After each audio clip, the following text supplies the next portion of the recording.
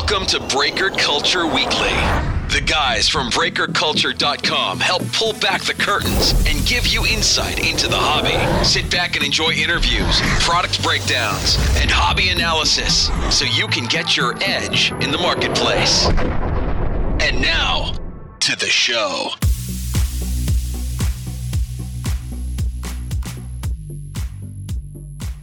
What is going on, folks? Ty from Breaker Culture, and this is episode 92 of Breaker Culture Weekly. Thanks so much for joining. Great conversation for you today. I sit down and chat with Chris from Top Shelf Breaks. Chris is one of my favorite dudes when it comes to group breaking because he just has a very real perspective on kind of what's happening in the hobby. And I dig into some of the stuff that I think is important right now, right? What's going on in the distribution channel? Like who's getting squeezed?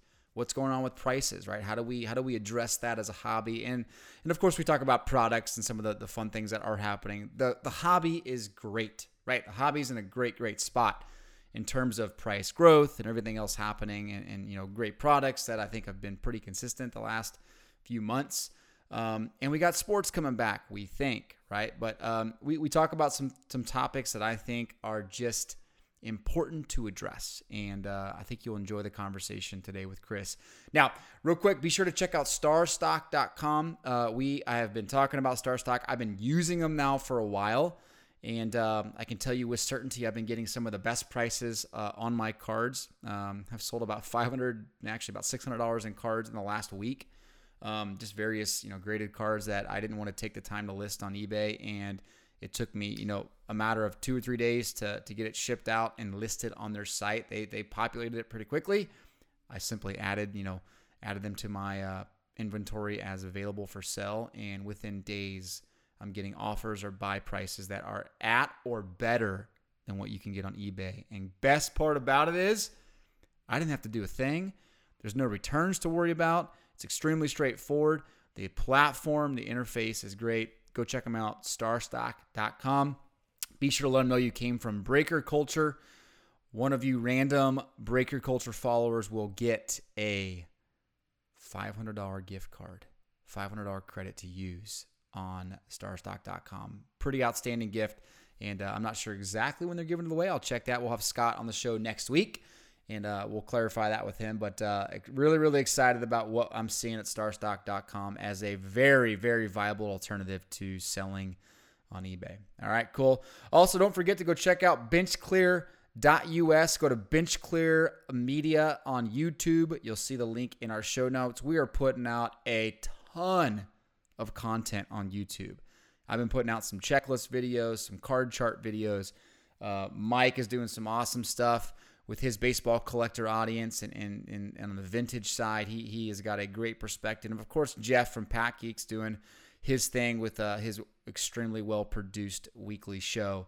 And there's more coming very, very soon. So stay alert, be ready, subscribe, and enjoy. All right, enjoy the conversation with Chris from Top Shelf. Have yourself an amazing week.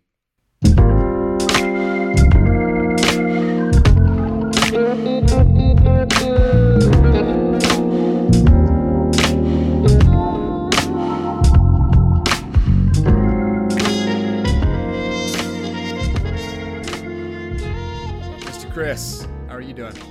Hey Ty, how you doing? I'm doing good, thank you. Oh, good. Mm-hmm. Yeah. Middle of the week, kinda. What's kind of the flow of your week? Do you kind of front load it where you have a lot of stuff going like Tuesday, Wednesday with releases, or do you? Mondays I'm not chomping at the bit when I get in because I don't have to come back for breaks until Tuesday. Okay. So Mondays are kind of a catch up over the weekend. Go over the final breaks that we did late Saturday night, get those all packed up and get ready for sorting. So Tuesdays is when I kind of really hit the ground running and prepare for the week. I wouldn't say I'm off on Mondays, but Mondays can be a little bit more lax for me, not as much pressure because breaks don't start until Tuesday. Got it. Makes sense. Yeah, it works. So, how do we solve this social unrest issue in America right now? I'm just kidding. Yeah, I was going to say, please don't. I'm not I don't talk politics and stuff. Please totally don't. Kidding. We're not going down that path. Yeah. Well, that you got me on that one because I'm thinking he would not ask me that. So you got me on that one. Man, how excited are you that baseball is going to be back? I mean, my goodness. Yeah, to hear the crack of the bat, I am really excited, but there's a little bit of trepidation with me. Why? On the personal level with me. Well, because I'm just scared. I'm scared that something's going to happen with Corona, or they say, sorry, we just can't do this. It's the health and the well-being and the safety are paramount. And I know we said we're going to start up again, but I mean, there's still, weeks between now and then of that happening. So if you're listening to this podcast and it's like Christmas time and they played baseball and had a World Series, great. But for now, same thing with basketball. My neighbor, as you know, we talked about him before. He's cameraman for the NBA and for NFL. And so he's been my, every day I'm like, do you get any phone calls? Do you have Zoom calls? Are you having conference calls? What's going on? Because he's kind of the first line. Yep. And he did have a call yesterday. He was out with us, actually. He went and took the call. They are definitely a go for NBA. Yep. And he's a robotics cameraman. So he's sitting pretty because there's going to be a lot of robotic cams nowadays during this environment. But he has to go down early and he has to self-quarantine. And there's a lot that's going to have to happen. So the trepidation I have is that someone's going to get infected and it could slow down the opening, the process, or cancel it. Beside that, yes, I can't wait to hear the crack of the bat and watch the players play and see who's going to be good and watch a lot of these rookies and guys get out there on the field and kick some ass. For sure. Yeah, it's interesting, right? Because there's a lot we're going to talk about in regards to baseball, and when you condense a season, like what does that do to – I mean, there's so much it affects in the hobby. Oh, man. Whether it's the expanded rosters to, call-ups that you probably wouldn't have got called up this year but are going to be on the expanded roster, to like what do they do with releases, right? What happens with Topps Update? Like this is just so many things that are going to be really interesting to watch. Whereas it's very far-reaching.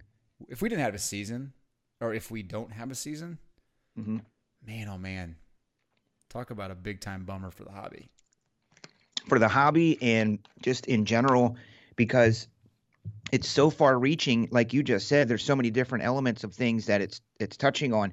There probably should be out there at every game, starting in spring training, getting all of those pictures, getting all the photographs for the trading cards. Do you know what I mean? Yeah. And getting the guys' jerseys that they're wearing and their hats and their patches and gathering all that stuff up. Well, if there's no ball played this year, which it sounds like there will be, where are they going to get all those items?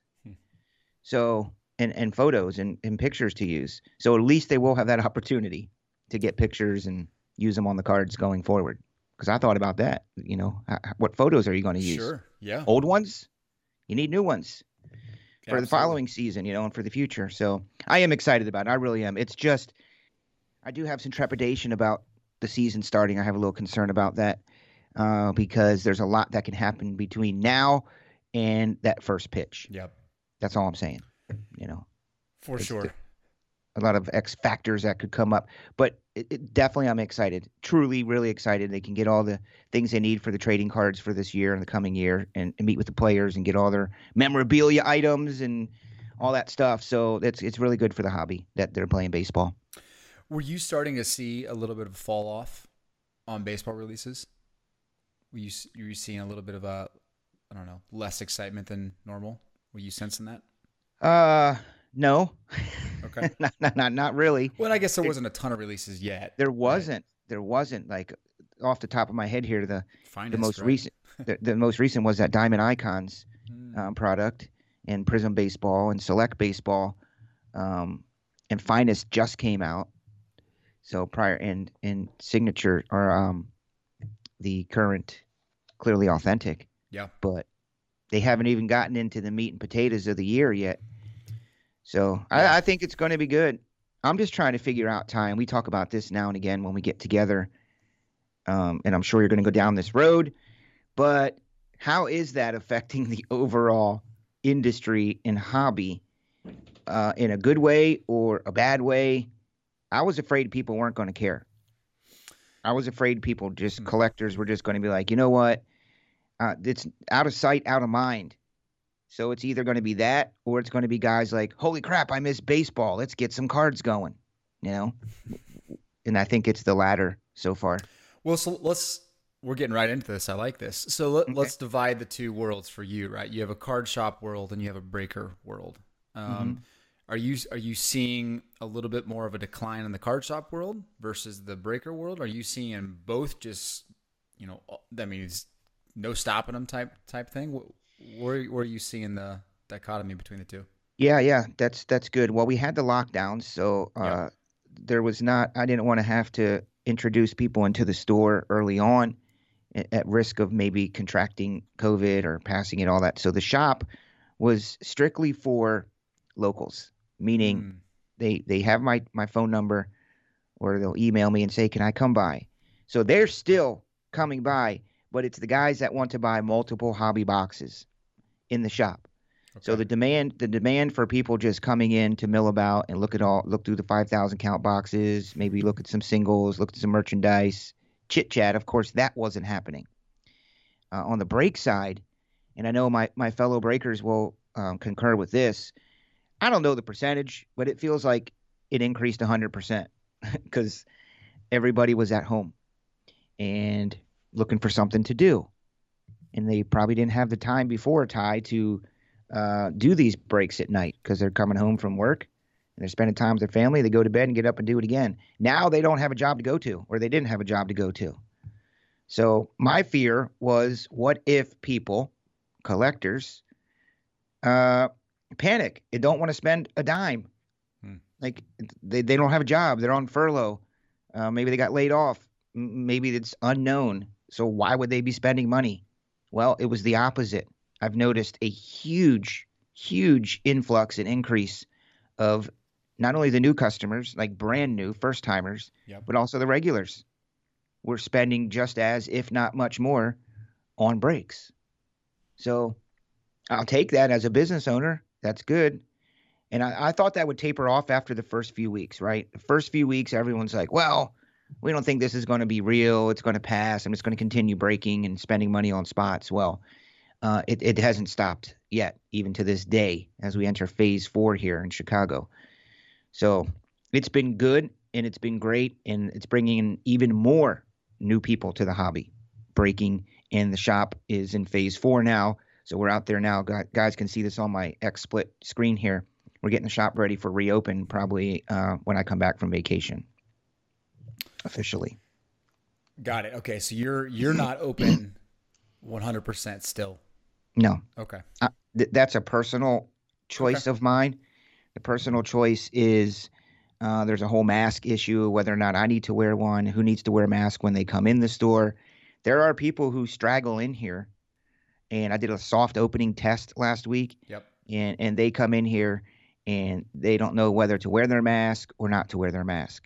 For some reason, in the grocery store, people wear their masks, but in a little shop like this, they didn't have their masks on. Sure. I didn't scold them. I didn't tell them to get out. But then again, I don't know. Sure, I don't want to violate any rules. I don't want to upset anybody. Social media element. Hey, Chris didn't have his mask on at Top Shelf. So I got to be prepared for that. And phase 4 has now also allowed, Ty, more than 50 people, gatherings of 50 people. Which is a normal day for you, right? Given time, you have 50 people in that shop. Well, I didn't want to have to be like, oh, crap, we have 11. You got to wait outside. Right. So I feel more comfortable now that I can really open and maybe do some JSA great authentication events again and get that rolling. Yeah. Interesting. Are you mask on, mask off? Like, are you wearing a mask out in public? What's your personal opinion on that? Yeah, I am respectful. Like many of us, they're not the most comfortable things to wear. I don't even like dressing up at Halloween. I'm a Halloween party pooper. I've always been. I just don't like the attention on me and, oh, what do you have on? I don't like the stuff on my face and whatever. So for me to wear a mask, it's not the most favorite thing. But I do. But when I run into FedEx to drop off packages for the day, I don't. Because I'm just running in. I'm staying 8 to 10 feet away from people. I drop off my packages and I roll out. Same thing at the post office. I run in. I go to the left. There's nobody there. I drop them in. But if I'm out and about, milling about in the grocery store or, geez, where else do I even go? Do we even go anywhere else? I go to the grocery store, in this shop, and in my house. So that's really it. How about you? What's your status over there in Kansas City? For the most part, I don't want to say I'm anti-mask, but Yeah. I have not put on a mask outside of going into Costco. Right. But I also think it's you're kind of you adapt to your surroundings, and I would say generally speaking, here in Kansas City, there's not a ton of people wearing masks.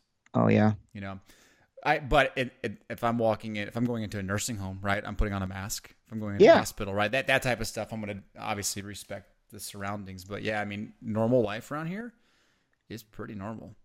That's how it is here too. I just try to be, I have this fear that someone's going to mess with me and like start mask shaming me because I didn't have my mask on. And it's that opens up a whole new window of conversation that I just really wouldn't want to go down because it's not a law. Wearing your seatbelt is a law. You get pulled over, you don't have on your seatbelt, you are going to get a ticket. The police are not going to write me a ticket because I do not have on a mask. They can ask you to leave, right? They could say, hey, you're not welcome here, or put your mask on or get out, and you make a decision at that time. And even then you don't have to leave. You could challenge it, then they're disturbing the peace. I checked with the local authorities here just so I knew. But then again, I don't want to contract it. So I do wear it if I'm grocery shopping or like a major, larger place. But the little small local places I run in and out of, I don't, because I'm in and out in 30 seconds. All right, enough of the mask. Yes, Mask, thank you. Gosh. Yeah, I know. So tell me about maybe the change in demographics. I'm trying to figure out, because there's a shift taking place in the hobby right now.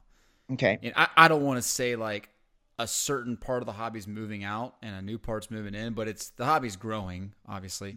What are you seeing in terms of your type of break customer and the newer modern collector over the past, 6 months? What are you seeing that's a little different? Anything sticking out to you? Younger? Yeah. What's up? It still rings true. Pre-COVID, when we would talk, there was a lot of excitement in the hobby, and there was a lot of eyes on the hobby, and there's a lot of cards selling for a lot of money. Of course, Zion has a lot to do with that. Single-handedly, Zion has brought a lot of eyes to the hobby. That goes without saying. So that was growing rapidly and quickly, and we would have these conversations. It's the guys who were in their 40s, right, late 30s to mid 40s, heading towards 50, that were collecting as a kid in the 80s and the 90s. They got their job, their career, married, kids, family, and didn't have that expendable extra income. Now they do. And now they're getting wind of the hobby through news stories, through social media, and finding out what it is. And then they talk to their buddies or their friends, and it's bringing them in. COVID, the coronavirus, magnified that like exponentially, like I said earlier.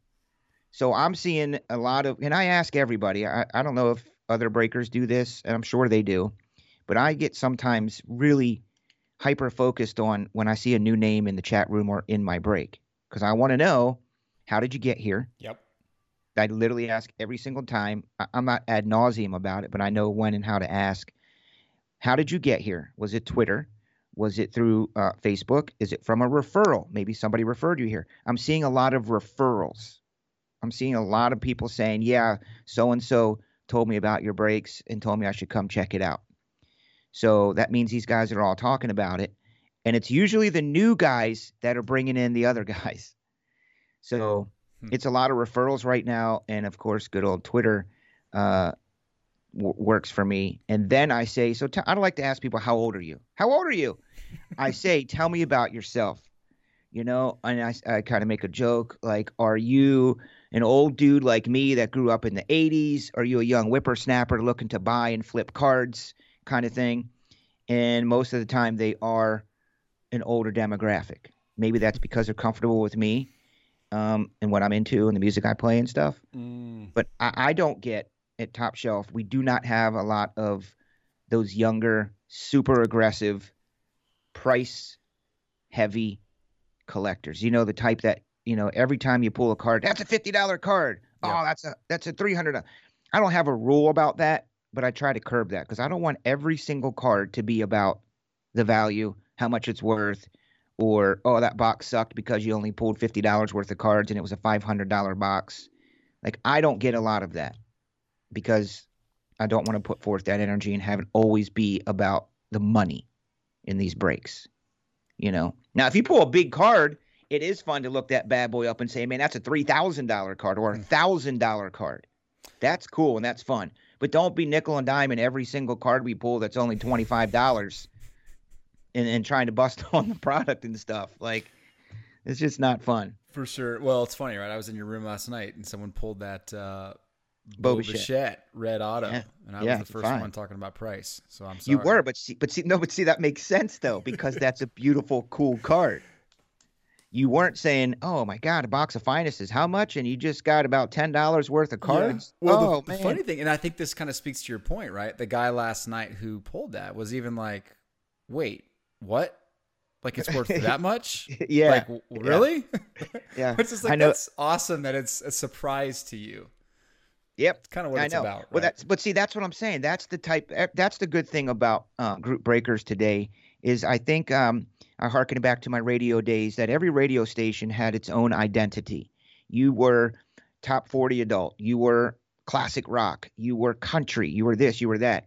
And I think over the years, group breakers have created their own identity. At least that was my goal and intent. Who are we? What are we about? What's to be expected? And what are you going to get? So, I attract the type of people that are into chatting about their family and their work and their lifestyle and, sports in general. It's not all cards, price. So when guys pull cards, they legit do not know the value of the card. And usually there's somebody in chat that will help them and say, look, dude, that's a $1,500 card, man. So I like that. Because I don't want to always be about price every single little card, because that gets old fast. Top Shelf Breaks, breaker for the common people. That's right, buddy. For the common man. How healthy do you think the hobby is right now? Let's see. So there's probably like green, yellow, and red. I think it's neon green. I think it's greener than green as far as healthy goes. And meaning, let me back it up there, meaning the excitement and the demand and the consumption, the appetite for these products. Now, there's some other side of it that people are upset about, price gouging and can't get products and prices are too high. I don't think that is a negative to the hobby. I mean, what do you want? Everything to be $10 and it's the junk wax era again? So it's good. It's very good. And it's exciting.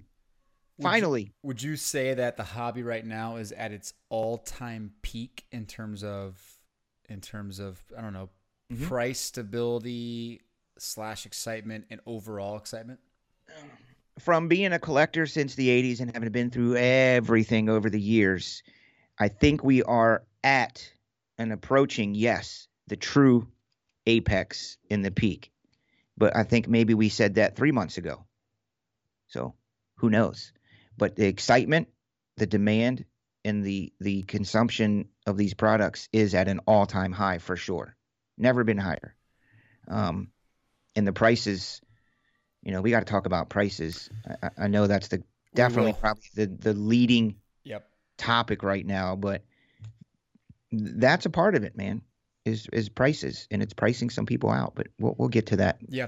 Well, and I think it's over the past, I don't know, probably 6 weeks, I've been putting out different content just around like, hey, look at the data here, and you as a modern day collector, and a lot of people say, everyone's an investor now. I don't think that's true, right? A lot of people coming into the hobby aren't necessarily just investing into cards and flipping. Probably a good percentage of them are, but you should be concerned, right? That you're potentially buying in at, like you just said, the apex, and you're just hoping that it continues upward. I think for that you have to be a little bit nervous. But if you were to say 6 months from now, maybe even a year from now, the sports card market pulls back considerably, what would you point to as the 2 or 3 things you think will cause it? Sorry, my door buzzer just went off and it muted what you were saying. What do you think? All I heard you talk about was stocks and cards in the same sentence. By accident. A little Freudian slip. But yeah. But what could cause Mm-hmm. this to not to completely crumble, because it's not going to crumble, right? But what could cause it to pull back? What do you think what worries you the most? The 2 or 3 things. We're going to talk about prices here in a second, so let's table that one. But what else has you a little concerned? It's tough because, man, I'm a collector, but I'm also a business owner. So one of the concerns as a business owner is the price is getting too high for everybody. But there's going to be people that are going to pay those prices. So how is it really? I don't see it going away or crumbling anytime soon. The only thing that could crumble it, okay, and this has been said a million times, is if the manufacturers actually increase production and truly flood the market with products. Now, there's a subset of that, Ty, and people say, and I hear it every day, whether I'm reading a blog or doing a podcast, is that, oh my God, all these products coming out. There's so many products. Well, it's very similar to the same release schedule that it's been in years past. It's just they are coming up with a few extra products to add to meet the demand, but that's not flooding the market. That's just creating another product that sells out right away. They're not making millions of those. It's just more products. It's not millions and millions of the same card of the same product. Do you know what I'm saying? Oh, for sure. For sure. It's just another SKU. It's just another product, whether it be Obsidian or Chronicles or Opulence or Encased. Sure. Those have always come out. Now, if they start making tons and tons of Obsidian, tons and tons of Chronicles, tons and tons of Opulence, double production on Encased, then you're going to have a problem because everybody's going to have it. But I think right now, whoever's running those shows is meeting the demand and keeping them a little bit hungry. Yeah, so that's what I like. I'm going to respond to that in a couple ways. Okay. So one, I think at the mid to high end, you're right. And I don't think they can produce more, right? Because you're at a point now where, Panini's starting the countdown bid at National Treasures at $30K. Right? I mean, that's you're talking like the 1% of the 1% that can make that purchase. Yes. Which it's already like you can't print more, right? All you're going to do is be selling to the same people. But I think like the lower end stuff, you could argue they're printing just as much as they were back in the early 90s when you think about all different products and just the total amount of cards in circulation. Now, I think what concerns me is that they're tightening the distribution channel. That's their way of, and I'm curious to hear your response to this. I think this is their way, the manufacturer's way of kind of saying, okay, we're going to limit the amount of cards. We're going to print a bunch. We're going to make, because we're going to sell a crap ton, but we're going to slowly drip this out. We're going to tell people we're cutting back on production, but all we're going to do is we're going to stop selling through different channels, or we're going to drip it out either through our own sites or through the GTSs of the world, and we'll let them start to drip it out. And they're going to get higher margins. We're going to get higher margins. There's going to be more cards in the market. It's a win-win for them, most of the distributors, and most of the people that have access to that channel. But otherwise, I agree with you on that. Okay. I believe it's hoarding in a way. And there's a lot of hoarding of the products going on. And you have to realize that there are those who, I'm still trying to figure out who they are, but there's some people who are getting pallets full of any and every new release. Okay. And like you said, they can trickle it out. I don't care if they do that. What I care about is making sure that they are not overproducing something like Obsidian or Opulence or Encased, because you want to have that smaller product run, and you can figure it out, right, with the serial numbers in the cards, and people know how to figure out how many cases were made or whatever. I don't care that, because it always sells for me. If I have to rebuy something, it costs me more. When I go through my initial allocations and I tell everybody, get it in the first few weeks, because when I run out, the prices are going to go up sometime sooner, depending how much I got. But when I do the rebuy, and I reprice it, it still sells out. And it just, like with Select Football, that went up about $150 a box through COVID from like March till now. Wow. It just kept going up. Luckily, I had bought a lot right before COVID. This is my biggest product that I sell here, Select Football. Mm-hmm. So I loaded up on it prior to COVID. But I ran out because there was even more demand, so I had to go rebuy it. Now, for me, when I reach a certain point where I think it's costing me $425 to buy a box of Select, that's too much. I tell them it's too much money. I'm not. That means I got to price it at $450 or more. So I stopped buying it. Well, everybody did that, and then the price came down to under $400, $375, $380. So you can also, as a buyer over here on my end, we can control the secondary market by not paying those high prices. And I think that's what the consumers should do, is stop going to these big box websites and spending $1,000 for a box of Spectra. If you don't spend $1,000 for Spectra, he's going to make it $950 or $900 or $850. So, because they have all the products, so they can charge and get away with what they want, but people got to stop paying those high prices, or else they're just going to keep selling them for that. For sure. Well, I think it's going to take some time for reality to hit for a lot of these people, right? Because you could argue that the prices of the boxes never go down until the singles and the graded cards that come out of those boxes drop first, right? Where, of course, you're going to pay $4,000 for a National Treasures box when Blowout's saying, I'm going to pay you $600,000 for the 101. Like, I know. I mean, no way. Like that, in a certain way, like they're doing themselves a service, like Blowout, by putting that out there saying, hey, go buy more of our National Treasures and all of our other high-end stuff, because we're putting out this buy order on this card, and it gets people this excitement and almost this false sense of hope that they're going to get, great return out of boxes. In reality, like it's kind of. I thought about that too, because just that little thing that they did. Well, it's not a little thing; it's a big thing by putting out that bounty. Yep. That thing spreads like wildfire through the community, through social media. Probably even other news outlets pick up on it, which they do.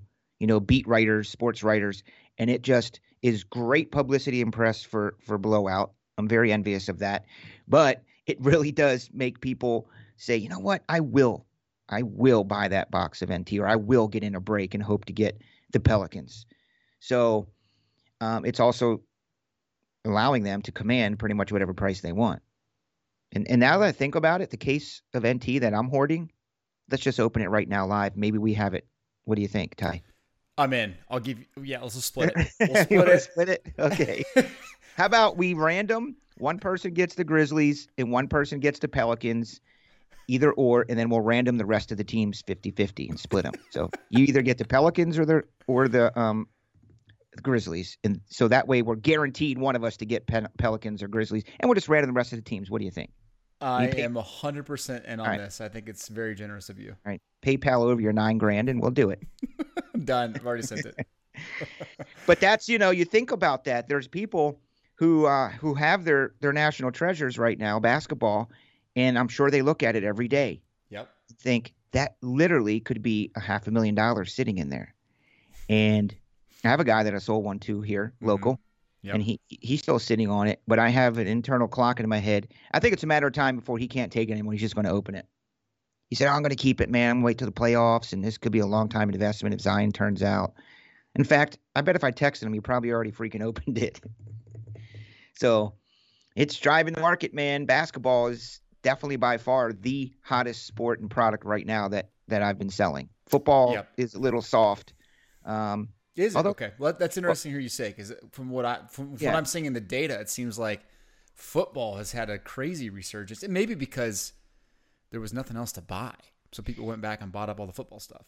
Well, now, really we don't have we had Chronicles football, so we don't really have a lot of new products, but the Little Contenders draft sells well here for me because those cracked ice and those dual autos do well.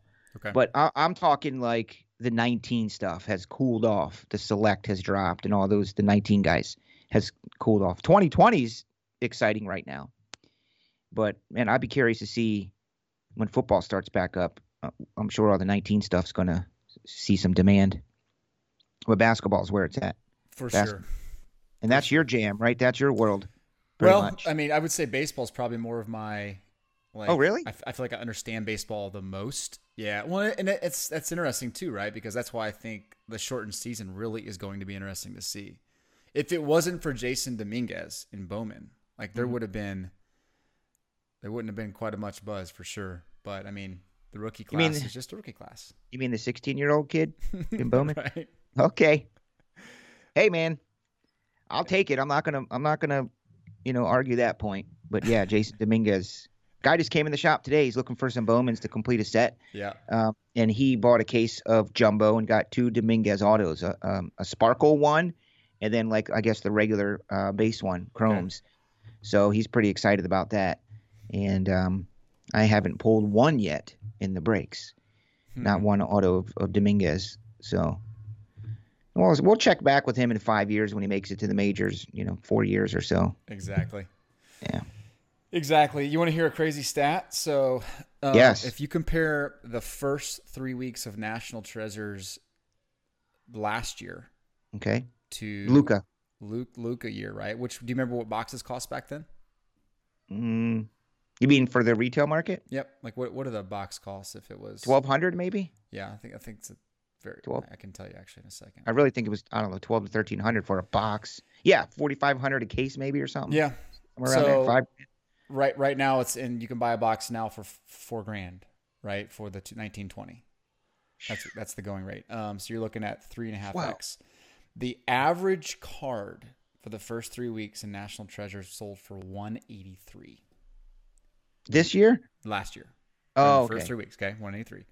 The average card this year, when you take out Zion, that's important. Okay. Take out Zion, $220. $220. So about 15% more, 20% more you're getting, and you're paying 3.5x more. Is that reflective of the price?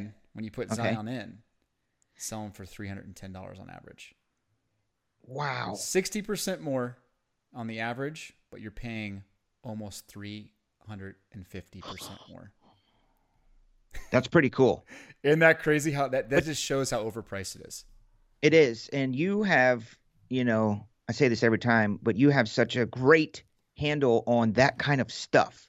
Percentages of increase and decrease and matching them up and all your charts and your graphs, which is why I'm a Patreon member. Hey, look, that's probably somebody calling to see if they want to sell me some 1980 tops. Did I answer live on the air once? You did. Yeah. You want to do it again? Let's see if it works. Where is it? All right, let's see. Hello, Top Shelf. We're not open right now officially. No, we're going to phase 4 probably tomorrow, so we'll be open. All right, can you check the website? I'm live on a podcast right now, so I can't really talk. Oh, there he goes. Okay. I wanted to see if we were open, Ty. Oh, we heard everything. I heard the voice and everything. Oh, you did? Okay. Yep. Man, that would have been cool if he was like, hey, do you guys buy sports cards? I got some stuff from the 90s. You interested? That is pretty fun. Now, how many calls do you get a day? 8 to 10, easily. Really? Yes. Everybody, especially during COVID, because they were going through all their cards at home, bored. Nothing to do. Oh, we got cards. Look at these. And then they look them up and they call asking if we buy cards. Oh, Lord. Let me put this thing on mute. Oh, answer it. Answer one more. Hello, Top Shelf. Hi, is Chris there? Wait a minute. Hello. This is weird. Are you there? live? You go. Feedback. Oh, it's Ty. No, we don't buy 90s cards. Get off my phone. All right. Bye. Bye. That's a good one. I was like, what are the odds of that? Somebody calling, as I say, my phone calls come in 8 to 10 a day. That's so good stuff. I'm impressed you have the shop phone. I memorized it. That's good. That's yep. good. 1-800 Top Shelf, right? Yep. Cool. 1-800 TOPSHLF. That's Collinson. It might work. I'm trying to get a license plate that says Top Shelf on it, actually. TOPSHLF. I think that would be cool. I do like that. Okay. Okay. Well, let me get us back on track here for a second. Yes. So let me just say this. I really hope the market continues to go crazy. Like I am a sports card freak, right? Like Like this is a big part of what I do each and every day. Mm-hmm. So I don't want people to get the idea that like, Ty keeps trying to put a downer on the market. Like I want to be realistic here, right? Because people spend their hard-earned money on stuff that look, we're all relatively intelligent. We want to buy things that appreciate, don't depreciate, right? That's why we and that's the whole idea of this. I think people get caught up in the value. I mean, let's be honest. Everybody wants to have something of value. I mean, whether it's an old antique or some relic you find from, the Egyptian period or something, you want to find the value of that. Do you find those commonly laying around? Yeah, they're out back here. They're all over the place. These old Egyptian, ox and stuff, staff of Ra. But when you find those, you're excited to have something that nobody else has. I think it should be about the rarity of it versus the price. It's priced because of rarity. And provided the manufacturers, to your point earlier, they just have to keep the rarity and the scarcity thing going. And that will sustain and continue to grow the hobby. I do wish there were some more products that are a lower price point for people, and there is. But do you think people really want those, Ty? Let's be honest. Do you think they do? The lower price point stuff. I think the people that are coming into the hobby do not want them. Right. There's no autographs, no guaranteed autographs in Topps Big League. Stuff like that. Or Top Series 2 comes out this week. There's autos in there. It's low. That's about where you get it. That way you're guaranteed some relics and or autos at least. But those are what, $100, $120 nowadays? Right. So that seems to be about the level. $100 for a hobby box now, $100 to $125. You can get the $40 box for the kids. It has like 24 packs. And we pulled an auto out of the Big League the other night. Which is fun. Super fun. They're randomly inserted, and we did the family break, kids break, and it was in there. Well, so I think that's another interesting topic, right? Because I think what you've seen is that grading cards has become such a phenomenon in the hobby where it's almost made flagship base-oriented products almost as engaging and exciting as some of the high-end stuff. Right? It does. Now you're going out and you're okay with buying Series 2, thinking, you know what, I'm going to go load up on Luis Robert and try to find his parallels and go grade them, knowing that, back in 2018 Topps Update, I always bring this up because it's a perfect example. You go buy an update case for $700, you pull 10 Ronald Acuna rookies, you pull 10 Gleyber's, 10 Shohei Ohtanis. If you happen to grade one of those Acunas, that's a $10 card, and it's a 9.5 now, it becomes an $80 card. If it becomes a BGS 10, it becomes a $500 card. Yes. If it becomes a black label, you're looking at a $3,000-$4,000 card out of a pack that cost you $2. That is correct. Right? So that's what I think the grading, all of this is like just, it's creating this tight little coil in the hobby where we're just slowly expanding, and it's like everyone's just, there's little odds and ends and things that make it worth your time. So even like the flagship stuff, it's hard to find. You have to go fight people at Target to get it. You do, and that's a whole other podcast in itself. Is the retail market now of getting those retail blaster boxes or even the mid-level. It's trying to come up with a catchy phrase for it, but it's not a full-on hobby box, right? That we sell here, but it's not a blaster box. It's those ones that are like $60, $70 in the middle. Yep. Maybe the hobby has 3 autos, but they put 1 in it, and it's like $70 or $60 or something. Those are good. I'd be interested to see how many of those that they sell.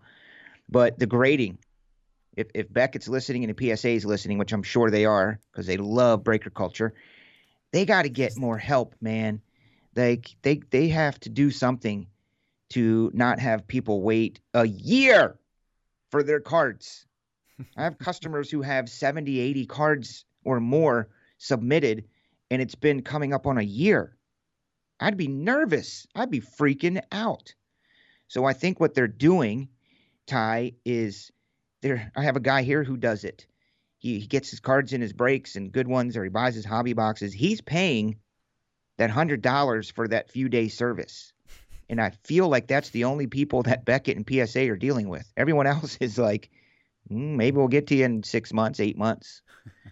Because they're taking all that money right now and getting it done, right? and just recycling it. If you pull a Zion Gold, which we did, and Yeah. the number to 10 mosaic for a customer, he sent it all. I said, man, it's worth it for you to pay the $100 or whatever it is. Send that thing to BGS, Right. because it's well worth it. And when you get it back, and it came back a 9.5, and he was very excited. Same thing with a Vlad rookie card. Sure. Came back a 10, not Black Label. It was all 10s, but they expedited it. So that, I feel like that's all that the graders are going to be dealing with now, because everybody wants that high value card back right away. Yep. And then they don't have enough people to deal with the regular submissions, So yeah, that's a tough one, right? I do think they need to hire more people. They do. Right? And they raise the prices, right? So you would think, Yeah. I mean, we already know, right? There is enough demand, and the business sense from our perspective, right, makes total sense. Mm-hmm. But Yep. I also think you have to be somewhat careful to maintain the consistency that you've had over the years, where you can't hire a bunch of bums off the street to go do this. You have to train them, and You do. and we've had that them. conversation with Jeremy Murray before at BGS, right, where he just talks about the degree of training we have to put them through is very underrated, because if the second we loosen up on that, it kind of ruins the credibility of everything we've done. Yeah, there's an art to it, I'm sure, and there's a big trust factor in that, just as there is here with the cards that we pull in the breaks. You got to have a trustworthy person that is going to go through the cards, sort them properly, and get them out. Same thing with BGS. You have to have trustworthy people that are going to grade these cards properly. Yep. Either way, either assigning a delicious, beautiful, great Black Label grade, or having to give that card an 8 or an 8.5. Yep. You need both of those. So you can't just go, like you said, pull people off the street and say, hey, you want to be a grader? Grade all these cards. I don't just go pull people off the street and say, hey, do you want to come in here and sort cards for my breaks? So I know it's not easy, but I think with a little effort, and maybe referring some people out that know each other and get them in there, they could make a difference. I know that's how you found Tyson. You just walk around the street and you said, hey, man, you need to work for me. Good old Tyson. Tyson's coming to do breaks for me while I'm gone for a week. Where are you going on vacation, by the way?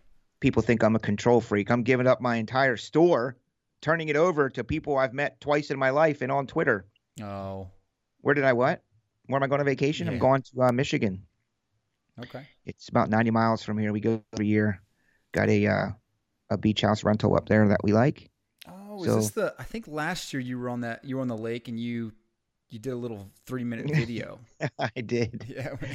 I did, because the lake was like glass, man. It was really calm. Yes. And I was out there on one of those floatables, and I took my phone out there. But it's a little town called Union Pier, New Buffalo. Okay. It's a sleepy beach town. There's literally 1 or 2 restaurants and an ice cream place. Wow. And it's in, the Michigan is a wooded area along the lake, so you get a little cozy little beach house there in the woods, and just go to the beach every day and eat at night and hang out. So Tyson's coming in to cover for the breaks. I'm sure he's going to kill it. I'll be sure to bug him. I'll pop in the room a little bit and give him a hard time. I would appreciate that. Yeah. Because I'm going to do the same thing to him. He busts my chops a lot of times That's about right. something. Dude, what are you doing? That's the. I said, man, I can't wait till you're doing breaks so you can see what it's like, buddy. That's I'm gonna ask him every 2 minutes. What's breaking next? Where's my break at? What team do I have? Did I get any hits? Where's my break at? Yeah, I'm gonna run him through the ringer, but he's a good dude. I'm so fortunate to have him. They help me at night too. From remotely in Texas, and him and Anthony Carter, they both know how to run the website, keep track of stuff for me. So holy crap, I'd be lost without them. You do have an incredible team, man. Every time I meet you guys in person out there, different events, I'm always impressed with those guys. Thank you. It means a lot, man. And for them to take their time. We finally worked out some stuff to make sure that they're feeling comfortable with their time that they're putting in. You know what I mean? I think that's important, to make sure that they feel that their time in exchange is worth it, even though they literally probably would still do it if they didn't get a dime. You know what I mean? So, no, probably not. It's soon time for me to come back to Kansas City, by the way. I'm looking forward to that. We'll have to figure just that be out. road trip part 2. Yeah, that'll be fun. Football season. That'll be fun. So, all right, a couple more topics I'm going to cover with you. So, Yeah. Let's talk about some of the the shift in platforms and social media, kind of, you're very good at this stuff, right? I've always respected your ability to market to your clients and reach out to new people. Tell me kind of what you've been focusing on the last 3 months and some of the lessons learned with marketing for your business and tweaks. I mean, I think a lot of people appreciate that wisdom you have. For sure. Not a whole lot has changed in that this here, what I'm doing and what we're doing in breaking is you have to have new customers every night. If you don't have new customers coming in every night, you're going to experience attrition. Can't rest on your laurels, because what happens is in this environment, it's similar to fantasy sports. People get excited about something. They have PayPal. They start playing daily fantasy sports, right? And blow through a couple $100 doing it. Well, that can get old after a while if you're not winning, if you're not hitting, and you just move on to something else and you lose interest and they go away, right? So you have to supplant those people every day with somebody new. So the way I do that is through my marketing channels of mostly Twitter, Facebook, little kind of mini referral programs to fill and supplant that area. Because with COVID, I increased my Google marketing and my Google advertising. Ironically enough, prior till the whole Rudy Godare meltdown, cancel everything started. So I kind of got fortunate there that my Google reach was pretty strong. So when the lockdowns happened and people were Googling, they put in Google. Do you know what they put in Google? Here's what they put in Google. Really cool group breaker guy. No. Parentheses, not too handsome, kind of dorky, but has really cool breaks, lots of fun, plays music, interesting and engaging, trustworthy, been around for over 6 years. Then they hit enter, and that's how they find me. But they have to put that exact string in, and it costs me exactly 0.01 cent per click for that search string. I type that in every time. Yeah, you do. I'm the one guy that's probably triggering it. I might get my Google Ads bill, and it's like $4, and I had like 64,000 hits, but with 0.001 cent per click. But yeah, so the Google is very, very important. Like it's competitive. It's getting to the point. There's certain industries that have very high Google competition for those clicks. Drunk driving attorneys are one of them. Foreclosure, how to avoid foreclosure. You don't want to pay for that. That's extremely expensive because there's so many people trying to vie for that first spot. I need a drunk driver attorney. How to avoid foreclosure. I'm sure there's others, but now group breaking has become that because there's so many people have come in it. So you have to find creative ways to tweak your Google, that's what I do during the day. I'm trying to figure out ways how to manipulate and tweak, like you say, my Google ads, my marketing ads on Twitter. There's different ways. There's 100 different ways you can market on Twitter. You can look for people who want to engage with your tweet, meaning respond and reply. There's just general marketing where you're just reaching people that are in your field or that like stuff that you tell Twitter to have them look for. You can have them watch videos. You can have them sign up for your website. There's a lot of things you can do. So I would suggest, learning how to do all those things. It takes time. And once you tweak that to where you want it, then you do what Ty does is you have to research the data and pick that data apart then, right? And find out how many clicks you got on this campaign doing it this way, targeting these type of people, not targeting those. You can have people that have engaged with your tweets before. You can have people who just saw your tweets before. So that's what I've been doing, and it's consistent. Mm-hmm. And in this hobby, in my opinion, where I'm at, speaking for myself, I have to constantly be doing that because I've done – what is it called when you do something? It's like two different things you do and you want to get a result. Not beta test it, but kind of an A/B thing. Right. Yep. I went through a few days. I was afraid to do it a whole week, but I went through a few days saying, I'm not going to tweet anything.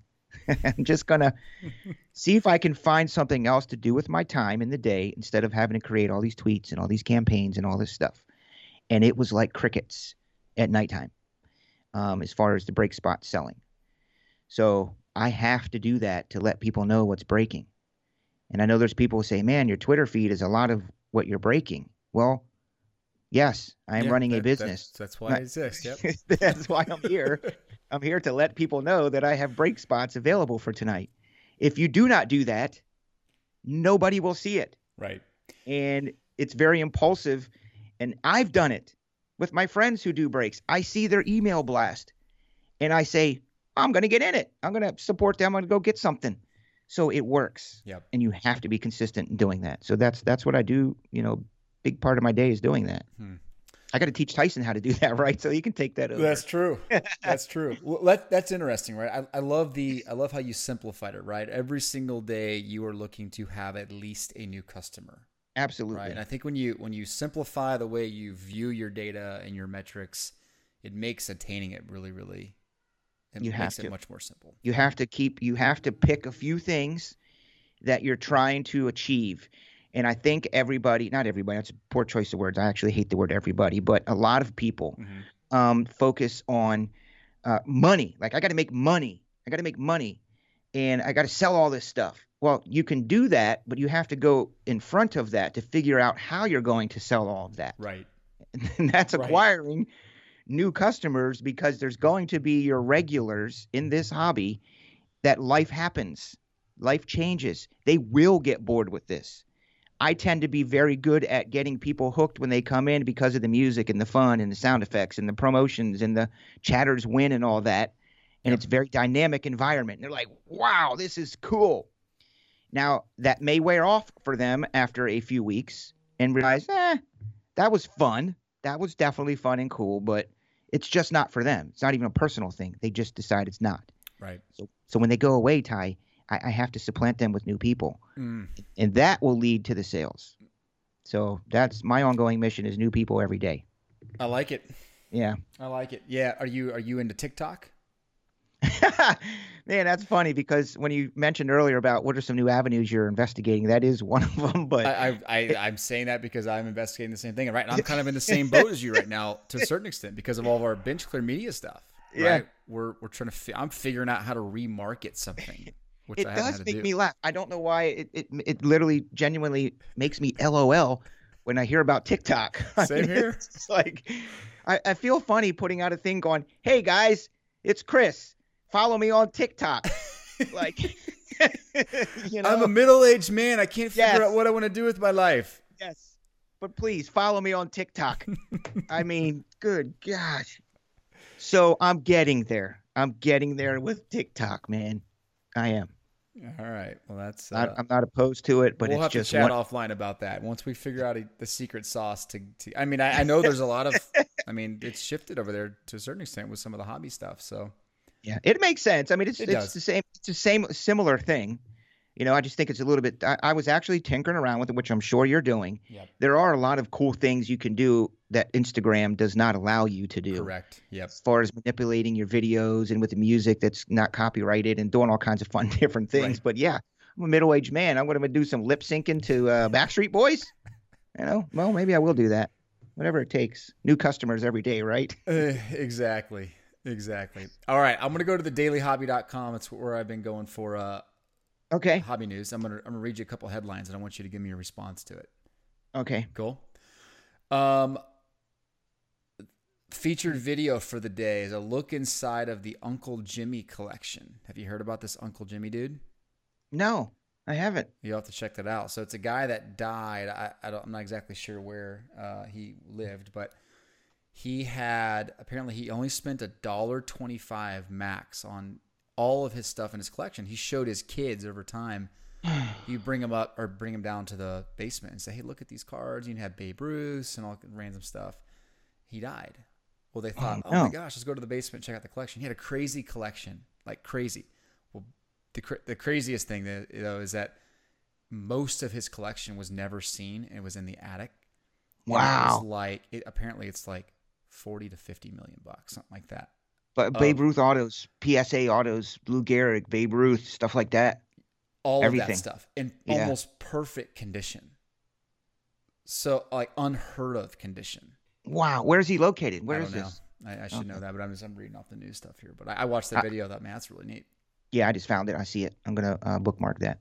Yeah.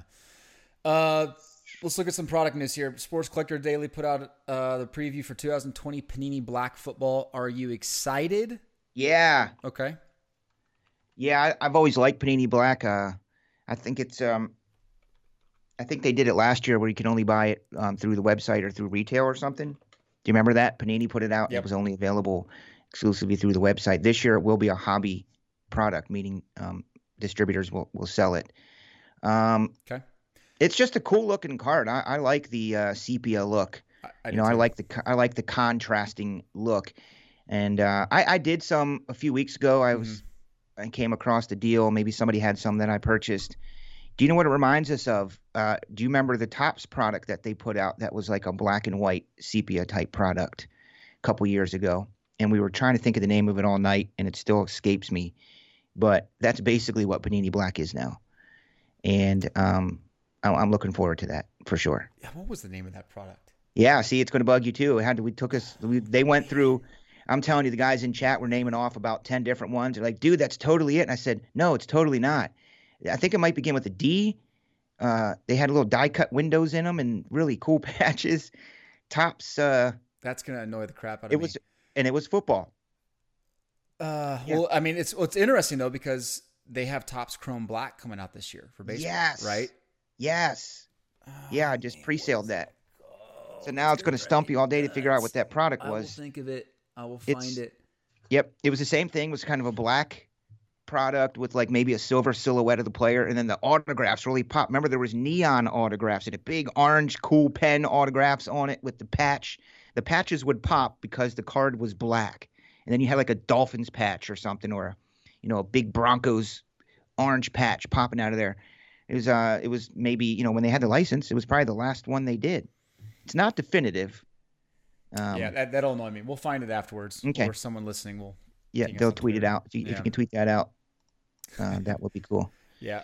What about another one here? 2020 Panini Prism WNBA basketball.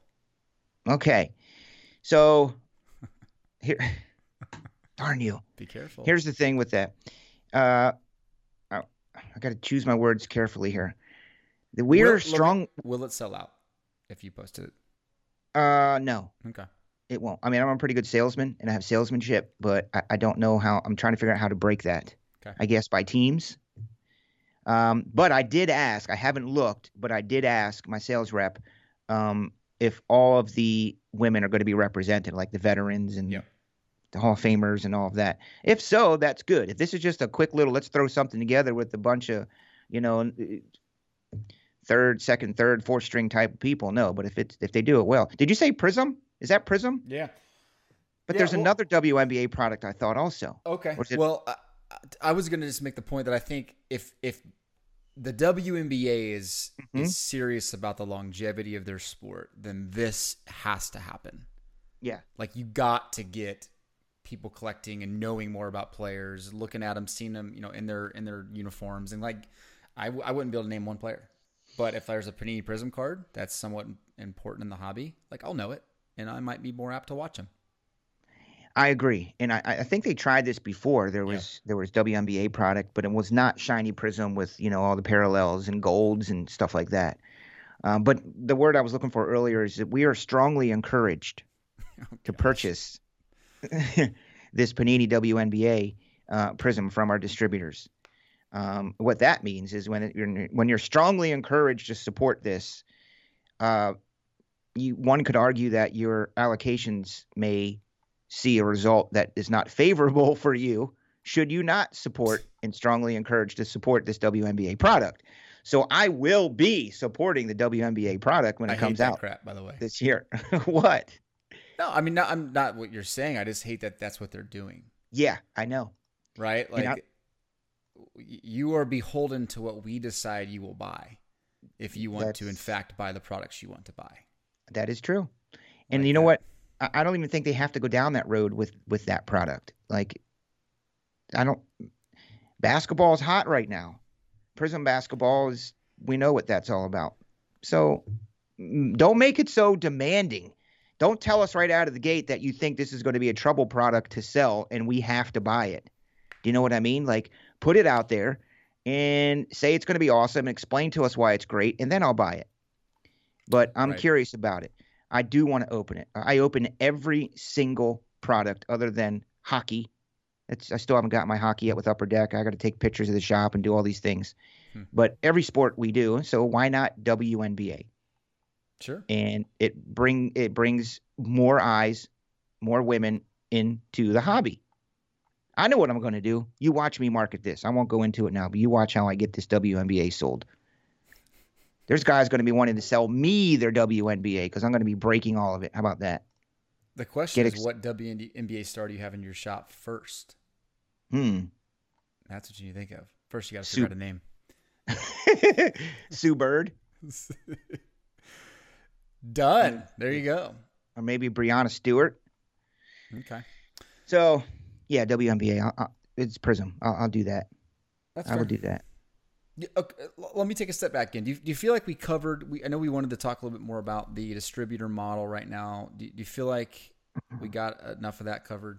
No, I think we somehow we breezed right past that. All I want to say about the distributor model is, as you were saying, how they're narrowing the supply chain. One of the things that upsets me as a person who worked all these years to get where I am today, meaning having a store, having a shop, having a nightly breaking operation, is when we get cut out of certain products, like Black last year as an example, and a couple other products that they did through the website. I know why they're doing it, because they're able to sell those product at whatever they want and at a retail type price instead of wholesale to the distributors and then to me. I get why they're doing that, and they want other people to have a chance. But it still sucks because there's a demand for it, Ty, and my customers ask for it. I am stubborn. I do not like to buy things at retail price. Yep. And then I have to add on a margin. How do I determine how much to sell it for then? 20%, 30%? You know, it costs a lot of money to sort, pack, ship, supplies, time on the air to open it. So by the time I get around to try to make it worth our time, I don't make any money. Do you know what I mean? And I'm not all about the money, but I'm also running a business. So there's other products that will be more priority to break than those. So that kind of bugs me because I want to offer it to my customers, but I'm not the biggest fan of buying stuff at retail and then adding on gouging the price, because then it's not fair. Then I'm selling it for a lot more than what the value is. So that's one thing that bugs me. And I know there's people out there that have to do that because they don't have distributors that they can buy from. And the distributors tell me, they literally say, nope, we are not taking on new customers. We're turning them down. Our phone rings 10 times a day with people wanting to open up accounts.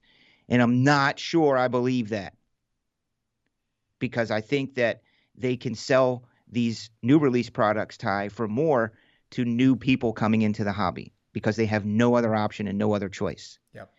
If Blowout's $250, we're going to sell it to you for $210, $220, $240. That's still a better deal than them buying it at retail, through the big box guys. So I believe some of the people that tell me it because I know them, but I think as a whole, there's no way any of these distributors are not taking on new customers because they're trying to load up, and maybe that customer grows into be a large breaker someday or a large shop owner. So that's the only element that bugs me. There's no transparency, by the way. There is no way, and I'm in a breaker group, this super top secret breaker group that I'm in, and we talk about this all the time. There needs to be transparency that says, okay, Top Shelf, here's your numbers from last year. The one distributor actually does this, but I still can't make amends of it because I don't know how much product they got. They're just showing me what I spent, what I bought. Well, I want to see how much did you get and how much did this guy get, that guy get, and how did you get those percentages? We'll never see that. So could a distributor get 100 cases and then allocate out 70 of them and keep 30? We don't know. You want to believe that they're doing it the right way. You want to trust them that they're getting 100 cases and they're allocating out 100 cases, not get 100 and allocate 80 and then sell them at market price a week later. I don't know. I wish there was more transparency, but there's not a darn thing I can do except smile and be nice and respect everybody and hope for the best. That's how I run my business, There's a lot to respond to. Yeah. There was a lot. I just don't want to be the short end of the stick when it comes to distributors. I don't cry. I don't bitch. I don't moan. I don't whine to them. I get what I get. It's enough to each week go through them, Ty, and I move to the next product. Like, I'm not being greedy, saying I want more just so I feel like I got more. I need enough to meet my demand, and I do, and I'm thankful for that. I really am. It meets the demand for that week, and there's something else coming out next week, and you just do it again with the other stuff. That's it. Right. Yep. So I think first off, the hobby ebbs and flows, just like any business, right? Where when some people are, jiving over here in the basketball world, like other people are thinking, there's an opportunity in the soccer world. We'll go do soccer. And like, if you're smart, like you'll find opportunity. So I think let's preface all that by saying there's going to be opportunity regardless. But I think what concerns me most about what you said and what I know is happening is that the people that have kind of kept the market afloat to a very large extent have kind of helped sustain the sports card marketplace. Yes. Are the ones getting squeezed the most. And it's not for anything that they've done. It's because the distributors and the manufacturers have realized, you know what, we can sell things for more without those people now. And we can do it through our own channels, or we can leak it out, drip it out through other channels where people won't notice, right? The whole Mosaic thing kills me, right? Mosaic, they painted this picture like Mosaic was super short printed. It's not going to hit a lot of distributors, especially on the retail side. We're going to squeeze them. And sorry, guys, we just don't have the assets to fill the product. That's the message that was going out. And I'm not doubting that's the message that was going out. But if you go look on DealerNet, or if you go look at Brakes, you go look on eBay, there is a crap ton of retail products still coming out slowly.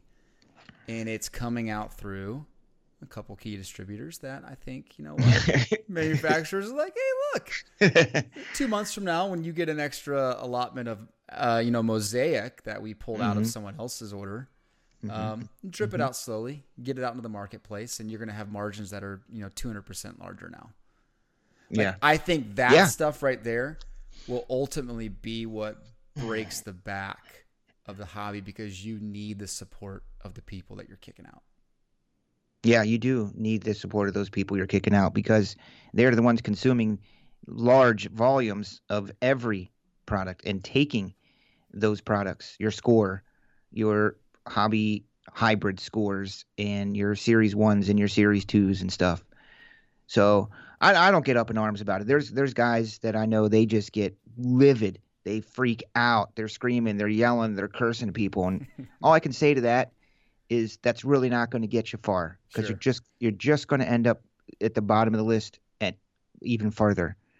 So not on the list, you mean? Or not on the list. Yeah. And we literally did have this conversation just the other night. The thing that they'll tell us is, well, listen, Chris, because I do say, hey, that doesn't make sense of my National Treasures allocations versus my Spectra allocations, which are probably more than half less Spectra than National Treasures. And to me, that doesn't add up. It feels like it should be the other way around. More Spectra basketball, and you get, minimal National Treasures. So I asked about it, and I said, hey, I'm just curious about this. Why is this? The answer was, nobody's happy with their Spectra allocations. So I can't say, well, screw you guys then. I'm out of here. I'm taking my business elsewhere. Oops. Taking my business elsewhere. How am I going to do that? Because you know what? They're telling there's 50 people sitting waiting that will gladly take that case or two of Spectre instead of, giving it to you if you're going to leave. So you have to play, you just have to play nice. You have to trust your sales reps. You have to trust your distributors and those that have the power to make the allocations. There's guys that actually their job is just literally going through and allocating the products. Right. A human being, just as there's a human being looking at your card to grade it. There's a human being looking at my account saying, Chris gets this guy gets that, this guy's going to get that. How do we know that this guy doesn't go, this guy's going to get 15 cases of this? How do you know that? You don't. And that's what I wish we could see. I don't have anything to hide. I don't care if anybody sees internally how much we get. Yep. That's because they don't want to show that, because maybe they did juice somebody up and give them 15, and then that person sits on it, and then that's how it gets trickled out. I do think they get rid of most of it from the outset. Most of it, manufacturers. I don't think that they're sitting on pallets and pallets and pallets of product. I think they get it out to somebody, and that person sits on it. That's what I think. I would they disagree. Get in trouble, man. If there's a big investigation or something, that's probably not the best thing that they want to have, claiming things are sold out and you're sitting on a warehouse of it. But sure, but I mean, again, that no one ever finds out about that, right? Because it slowly leaks out, and there's enough buyers now in the secondary market to where you can hide that type of stuff very easily. Yeah, very easily. And you're right though. I mean, I want to make it known like that stuff's going on, and I think it could be one of those things that could topple. It's going to. There's repercussions of decisions like that. Yeah, that's right? That's what I'm saying. That's a lot to risk. You know, that's a lot to put on the line. I think they're doing good, the manufacturers, like we said earlier, as far as maintaining scarcity. That's my most thing that I care about the most, is scarcity of the products. If it starts, if 14 cases of Score start showing up here, then we got problems. But it's not. It's 2-3 cases from each person. That's okay. I'm worried about 10, 12, 14 cases of that stuff showing up to us. Right. And that has not happened. So I'm comfortable with that, Seriously, because that's the low end stuff. That's the entry level products. So if they're not even overloading us with the entry level products, I'm okay with that. When they start saying, okay, here's your allocations, you got 116 boxes of Score. What? So that means there's 50 of us getting 106. So that has not happened yet. Well, that's the thing, though. Like that, it's smoke and mirrors, right? You think it's not happening, but there's just as much product being printed, because not only is there the Prisms, right? There's the Prism Asia edition. There's the Prism first off the line, right? There's the Prism, whatever, X number, right? There's 15 parallels now. When back then, I put out a video a couple weeks ago about Finest, right? And the Finest release. And when Finest was initially released, there was the one refractor, right? In 93. 260 of them printed. Wow. And we think of like back then, I remember of that when that release came out. It was like, what? That's a lot, man. 261 of these? It's like, dude, there's 9 parallels in the new Finest. I know. Well, there's soon we make a joke that there's going to be there already is Inspector. There's a number to 2, and there's, the 1 of 1, and there's a 1 number to 2, and then 5. It's like, they're just going to make 1 through 10 is going to have its own color or something, They're already talking about getting more animals, zebras and tigers and cheetahs, just making animal print colors. So, by the way, and I know you love this kind of stuff. You always ask me trends and what collecting and what are you thinking people are getting into. There definitely is, and we probably talked about it the last time, a demand for parallels. Just the parallels sometimes can be more valuable or more sought after, in my opinion, than the autographs. Yep, for sure. Because I'm concerned that these players are making so much money today, 20, 30, 40, 50, actually hundreds of millions of dollars. So how much can Panini or Topps possibly pay these guys to take the time to sign cards? And what price do these guys want to do that? Mm-hmm. So I think which is good in a way, that autographs eventually will probably become more in demand. Throw in COVID and not being able to be around anybody to get them in person and stuff. But yeah, the Prism, the parallels are sought after, and they tried a product here, Score Hybrid. There's no autographs in it, and it's just parallels, and those parallels are selling pretty good.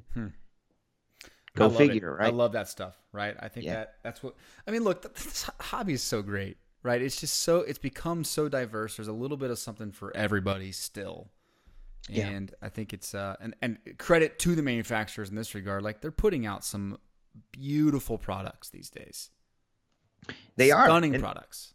Every time we talk, I say the cards are looking good. You know what I mean? They're you can tell the department heads are making effort to put out beautiful, good-looking cards. Yep. Like, let's make them different. Let's add some new stuff. Let's give some new chases. Let's come up with some rare case hits and stuff like that. So in that light, they definitely are keeping that that excitement for something new. You know, when you look at it, it says new. Like I always want to see new. New this, new that, new this, new that. So keep doing that and keep it rare and scarce. I think we'll be okay. Agreed. Man, I think we hit on all cylinders today. I think we did. That I hope that wasn't too negative for folks. No, this is the reality of this the hobby we're in right now. And I'm glad you're like that. I know that I tend to be a little straightforward and I don't really like to go down some certain roads, but you have to be honest and you have to be candid about things, or else you're just always going to be, kind of like the news outlets today. It's just going to be catering to one person, and that's not why we're here. We're here to be honest and open, and if there's things that I don't like that I see in the hobby, I have to talk about them. So I don't like when Panini sells stuff direct from the website. I was very open about that. I wish there was something else they could do around that. Do it, sell it on the website, but let us buy it at the wholesale price. Right. Well, I mean, and go ahead, sell it at retail, but let us have it at the wholesale price because I am a business.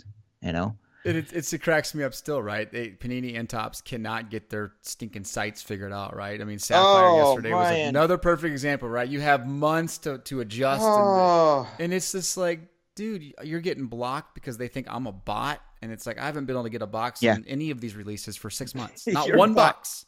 Yeah, that was crazy. Yesterday was what's today? Literally, what's today? Right now, Thursday. Yeah, it was Bot Wednesday yesterday. We'll never forget that day. And they have how much money do they have? $1 billion. Do you know what kind of tools I could implement on my website if I had $1 billion? I'd just get some people in a room, fix this. Here, how much you guys need? 100 grand? Fix it. Make that stop happening. And they can't. And it's just weird that they can't fix that. Take all your stupid Project 2020 profits and invest in the site, man. Yeah. Holy crap. Well, I mean, to their credit, Panini did figure out a way to do first off the line, I think, a little bit better. Do you remember first off the line was crashing every time it came out? They were just putting a price on the first off the line, and everyone was trying to buy it at that price. Then they went to the Dutch auctions and started it, like you said, $30,000, and then it works its way down. So I think I think they've leveled that out a little bit. But Topps, man, they got issues. I just remembered I bought a bunch of Topps 2020 stuff, Ty, from Topps about a month ago, and forgot how many I bought, of who, when. I guess I should log into Topps and find out, like, where's all my 2020 cards that I bought from them, because I forgot. I totally forgot. And yesterday reminded me of that. There you go. You want to talk about 2020 so bad. Not doing it. You want to talk about Topps 2020 so bad. It's like coming through the screen. Okay. We're not doing it. We're not doing it. Rapid fire time, though. You ready for this? Oh, no. Yeah. Yes, crap. Okay. All right. What release in July are you looking forward to the most? I think I'm looking to see Obsidian basketball because they haven't done basketball Obsidian yet. So how about that? Ooh. Chunky and shiny. It's like Spectra Part 2. There you go. Yeah. I like that. Okay. When's that release? End of July? July 15th. Oh, look at you. Mm-hmm. You're trying to stump me, but you can't. Can't do it. Oh, well, you can. You can stump me. I will. What's your favorite shirt brand? Hefty. Hefty? I thought Beefy Tees. I don't know. My favorite shirt brand. That's a good one. Hanes. I'll go with straight up Hanes. Oh my gosh! All right. No, and that's Jordan, right? Yeah, the Jordan Hanes. Mm-hmm. Okay. Boxers or briefs? I wear Broxers. Wait, what is that? Broxers? Broxers? Yeah, I just made it up. It's a boxer brief in one. That they're actually called boxer briefs. Well, I guess you're right. Well, no, there's the briefs, the little ones, and then there's boxers. So yeah, boxer briefs, I guess. I think those are cool. Okay. Broxers, there you go. Broxers. It's going to be trending on Twitter tomorrow. Okay. Broxers. Hashtag Broxers. With all your Twitter advertising money, you can start getting that to trend. I will. I'm going to tag Hank. Are you excited about the new Top Gun coming out with Tom Cruise? I am excited about that. Hopefully it does actually release at some point. And the reason I know about it is because my neighbors were all same age, and they're all fired up about it. And I thought a great idea would be for us to get dressed up and go to the movie that night as the characters. So I think that's what we're going to do, is we are really going to go feel the need for speed and go see Top Gun 2. You guys should wear Broxers and Hanes shirts. And that's what we're going to do. Yes. What's your favorite July 4th tradition? Fireworks, beer, food, hot dogs. Here's what we do. My son, he's a creative. He's always putting together some sort of a show or an event. He's got tickets made and all these things. So he likes to put together the end of the day fireworks show. So over the years, I have helped him in how to MC the event and how to do that whole thing. So that has become our tradition now with Brixton and putting together the end of the day fireworks show and event, getting everybody seated, and he hands out stuff and we play the national anthem, and it's a really cool, fun thing that we've been doing for a couple years now. Awesome. Yeah. That sounds really fun, actually. It is. That's what you love it. I bought one of those. They're really cool, by the way, for summer. If you're listening, you need one of these. You probably have them. It's a large speaker that has a pull-up handle, kind of like a carry-on luggage, and you can just wheel it around to wherever you need to go to. It has great sound. They're like $150. Has a microphone attached to it. So I'm definitely a microphone guy on July 4th in the neighborhood. Heck yeah. And I've passing that on to my son to learn how to do that. So that's become our tradition each year, is doing that kind of stuff and just eating and drinking and hanging out. Man, it's always a pleasure to have you on. You're always real, transparent. I appreciate you. Thanks, Ty. I appreciate you having me on. And TopShelfBreaks.com. Been doing this for a couple years, so we're going to let it rock and keep going. Go to the website, TopShelfBreaks.com. I'm going to go check out the dailyhobby.com since you mentioned it now. So yeah, go check out Bench Clear Media. You already know benchclear.us. I do know Bench Clear Media. Yeah, that's all normal stuff for you. You check it every morning you wake up. Thanks, Ty. Is there a coupon code or anything they can enter when they go to your site, like Breaker Culture, and they get a free team in their National Treasures break? Is that what you're giving away for them? Free team? I'm going to give them a whole division. I thought we were sold out. Yep, get a whole division.